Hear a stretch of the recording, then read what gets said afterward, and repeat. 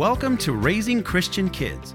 Your host, Leanne Mancini, is extremely passionate that children build a strong, foundational relationship with Jesus before the age of 10. Children need head and heart knowledge in order to stand strong against the world's ever-increasing rejection of Christianity. You will be equipped with methods and techniques to help to solidify a relationship between your child and Jesus. So let's dig deep and help the next generation to love Jesus with all their heart, soul, and mind.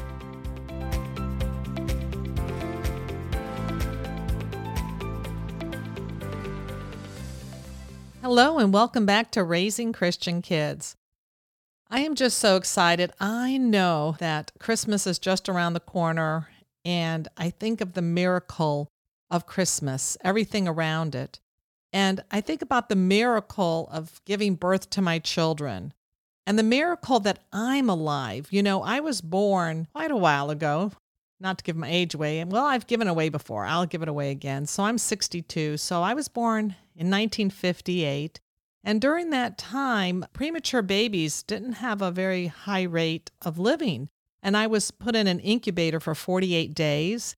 And the priest came in and gave me my last rites. And the doctors told my mother that they didn't think I was going to make it. Well, I did. I'm healthy, except for I have a little kidney impairment. My kidneys function at 59%. But at any rate, I was a miracle. And I remember my daughter asked me one day when she was little, "Mommy, are miracles real?" And I said to her, "Yes, honey, they are." And she said, "How, Mommy? How are miracles real?" I think I gave her some kind of feeble answer, and I told her just to go play because I really didn't know how to answer that. I wasn't prepared. And please, I wasn't prepared for many things, but I'm hoping the things I tell you will help to prepare you. So what do you say when your child asks, if miracles are real? How do you explain miracles to children? And how can a child believe in a miracle is possible when, say, they prayed for a miracle and then their prayers are not answered, especially a prayer regarding the impossible becoming possible, such as a parent dying. And against all odds, the doctors and everybody said they're just not going to make it. And that little child's praying for that miracle. Well, the widow and the oil, she prayed against all odds, I'm sure. And that oil was multiplied. And Daniel in the burning fiery furnace, he made it out alive, him and his friends. And Jonah did not die when he was swallowed by a whale. Or Jesus' miraculous birth when he became man. We can read those Bible stories to our children and explain to them that those are miracles that came true. Essentially, a miracle is known to be an event that cannot be explained by natural or scientific law or is considered to be the work of God. And a miracle is not necessarily a violation of the laws of nature or science, because remember, God could easily use the laws of nature or science in an unusual way. For example, when he held the wind back so that the waters could flow through and the Israelites could pass through in Exodus.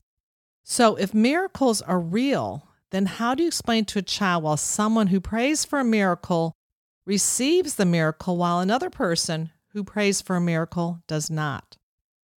First, we have to make sure that our children understand that God is a just God. He is always fair in whatever he decides to do or not to do. Sometimes he doesn't answer our prayers because what we are asking for may not be in the best interest for us or our loved ones. For example, the child who prayed for his mother to live. It may not be in the best interest for his mother to live because maybe by her living she would suffer many, many years in a vegetative state or pain and suffering and agony. So God took her to heaven to free her from that pain and suffering. Secondly, we must make sure that our children understand that since God created us, he knows infinitely more than we do. He knows all things. And God gives life and he takes life. He answers our prayers according to his perfect will. And lastly, we must make sure our prayers are for the right reasons. We need to teach our children that as well. If we are praying for a miracle that we win the lottery so we can have something that we can't afford, it may not be for the right reason. There are approximately over 180 miracles in the Bible. That's a lot of miracles. But don't we see miracles every day?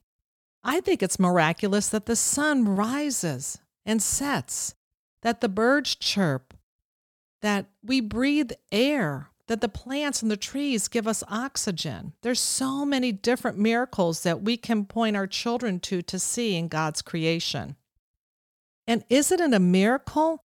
Everything was spoken into creation according to his will, and the fact that he took man from the dirt of earth and formed him and breathed life into man. Miracles are all around us if we choose to open our eyes. When you pick a flower out of the garden, tell your little one, what a wonderful miracle that God made all the flowers. She may not know what a miracle is, but remember, for we little ones, you are building a vocabulary and creating a category in their mind, preparing that rich soil for seeds to be planted later. Let's not forget about the many miracles of Jesus. He healed the blind. He helped the crippled to walk. He healed many of their illness and raised them to life. And I think about that poor woman who suffered bleeding for 12 years. She was ostracized. She was not allowed to come into the temple to worship God. And everybody would stay away from her because she was bleeding, and that was unholy. They thought that there was something she was being punished for. But the most important miracle is that Jesus took our sins away and he gave us righteousness. It's called the triple imputation. Adam's sin to us, our sins to Christ, and Christ's righteousness to us. What another miracle. Only God can do that. This is not explained by scientific evidence. No human mind can understand or conceive how this can happen. It really is miraculous. God who created all things and saved us for all his glory. Well, there's a book called Best Loved Miracles of Jesus. It's a picture book by Arch Books. And then as children get older, you can get Lee Strobel's Case for Miracles for Kids. These are all good resources to help you educate your child about the miraculous things in life. For parents, Henry Morris's book, Miracles, Do They Still Happen? Why We Believe in Them, is also a good resource. And remember, the greatest miracle of all is the combination of Jesus coming to earth, dying for his sins, resurrecting to life, and then one day he will take all of those who believe in him for all eternity. Eternity, now that is a miracle we have yet to witness. This podcast is part of the Edify Podcast Network. Edify is a faith-inspiring app that brings together thousands of the best Christian podcasts in one place for your listening enjoyment.